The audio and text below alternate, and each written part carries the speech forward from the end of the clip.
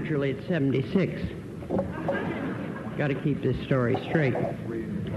I'd like to wish something for all the young people here today. I hope that when you attain the age of 75 or 80, you are all real characters. Now, if you're going to get to be characters by 75 or 80, it will be absolutely necessary for you to start right now, because it'll probably take you a lifetime to get there. Now, by characters, I mean people who are vital, alive, knowledgeable, who've retained their sense of the ridiculous and their sense of humor. And I can think of nothing better to wish for you in your future. Now, the question comes of how you're going to get there. The first suggestion I have for you is that you be adventurers, not adventurers. There's a very great difference between an adventurer and a venturer. The adventurer is the man who comes with a sword and takes everything with armed men behind him. He leaves behind him devastation and a slave population. The venturer is the man who comes with his family and puts his own back into it. He cuts down the trees. He builds a cabin. He helps to form the government of the town. He votes at town meeting. He builds a church. He builds a school so that his children can learn to read and write, and in hopes that they will teach him also. He serves in the militia. He stands on the common at night to protect the town's cattle from raids. And when the day finally comes, and he's 42 years old, and that was a very, very old man in those days because everyone died when they were 35. On the morning of 19th of April in 1775, he picked up his musket and marched with Captain Miles' company of Minutemen to Concord Bridge. And he stood up to the whole British Army, then the greatest army in the world. I hope you'll be a venturer like him, that you will share in your town, you will build your school, and when the time comes, you will be ready to defend and stand up for those things which you believe in. It'll be a rough job. There'll be many things you'll have to do. Among them, or most of all, you'll have to do things. Go ahead and do it. I'm very proud of a young lieutenant junior grade. He was ordered to a very small ship. The Navy thought it was too small to have a computer. So he took his own computer with him. Within a few weeks, he had all the files on his computer. He was getting all the reports out on time. He absolutely delighted everybody. When he was transferred, the captain had to buy his computer. The ship wouldn't work without it anymore. Then there was the young commander of a squadron who was ordered to take his squadron out to an aircraft carrier. He found that when he did, he'd have to leave the maintenance records of all his planes in the Naval Air Rework Facility. This didn't suit him at all. He wanted his maintenance records with him. So he went out and bought an apple. He went over to the North, and he made friends with an ensign and a DP, and he liberated, borrowed, stole, copied all of his maintenance records out of the North and into his apple, got a case for it, put it in the space behind his seat, and flew off to the carrier with all of his maintenance records and a computer with which to process them. He came back and told about it at the Department of Defense Computer Institute. And somebody looked at him and said, "You supposed to do that?" And he said, "I didn't ask." And so I would have one very important piece of advice for you. Do it.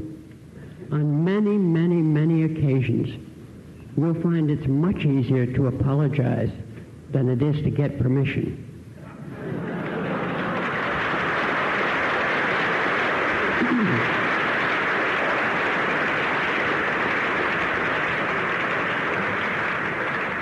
And the bigger the bureaucracy you're part of, be it company, politics, armed forces, or whatever, for the slowness of decisions, go ahead and do it. There was another youngster. He was an electronic technician, first class, out in the Pacific Fleet. He built a computer aboard ship.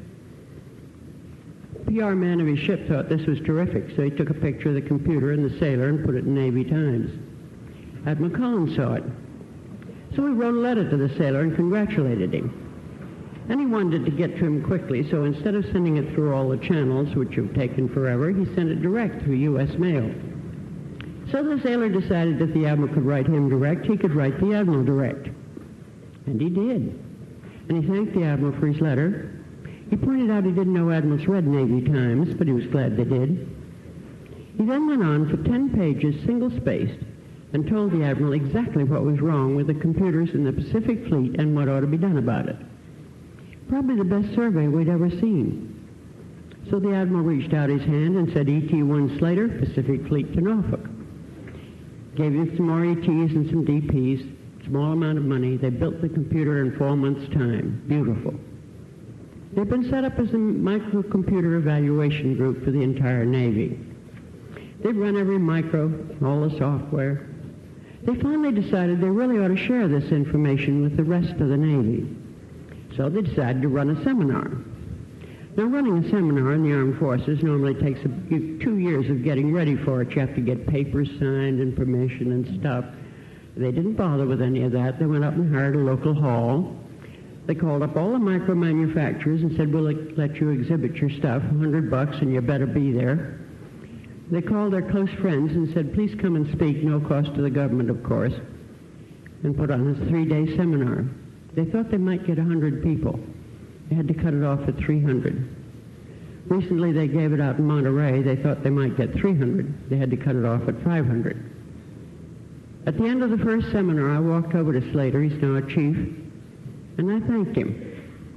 And I pointed out that none of it would have happened if he had not written a letter to the Admiral. The motto is, do it. Of course, they've done one more thing now.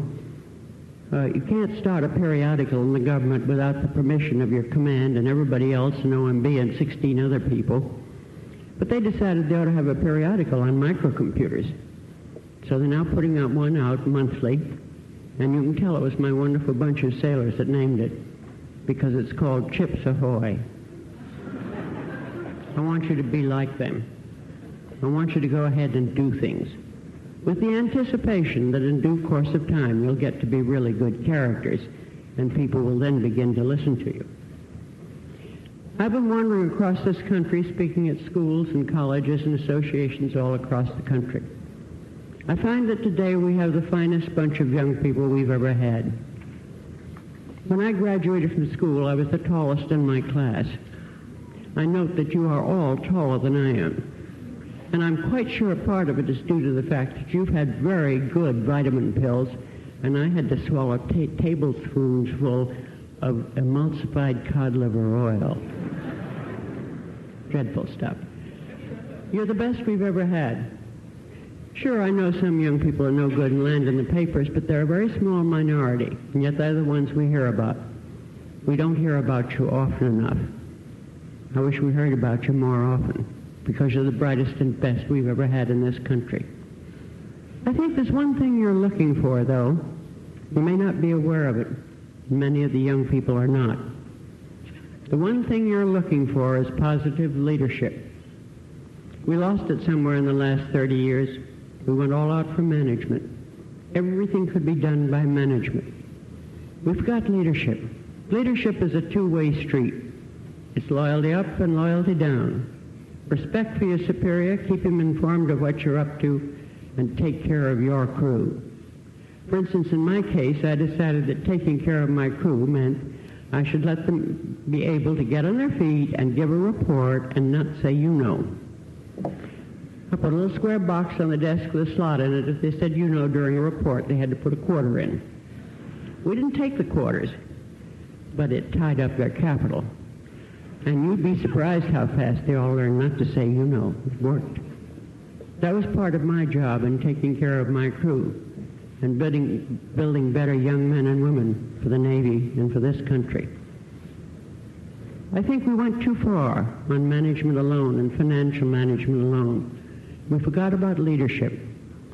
If I had a Marine standing here beside me, what that Marine would say would be, when the going gets rough, you cannot manage a man into combat. You must lead him. And he would further add, you manage things. You lead people. It'll be your job to provide that leadership for those who come after you. Remember always, it's a two-way street, up and down. It doesn't just come from the man up at the top. It's two-way. We're having it again in the Navy. We're back to bell-bottoms and white hats. Our chiefs are going to run the Navy again, bring up the young officers, the young sailors, and we're going to move back to some things that we lost. I hope you'll help to bring it back to this country as a whole. I hope you will both receive and give good leadership.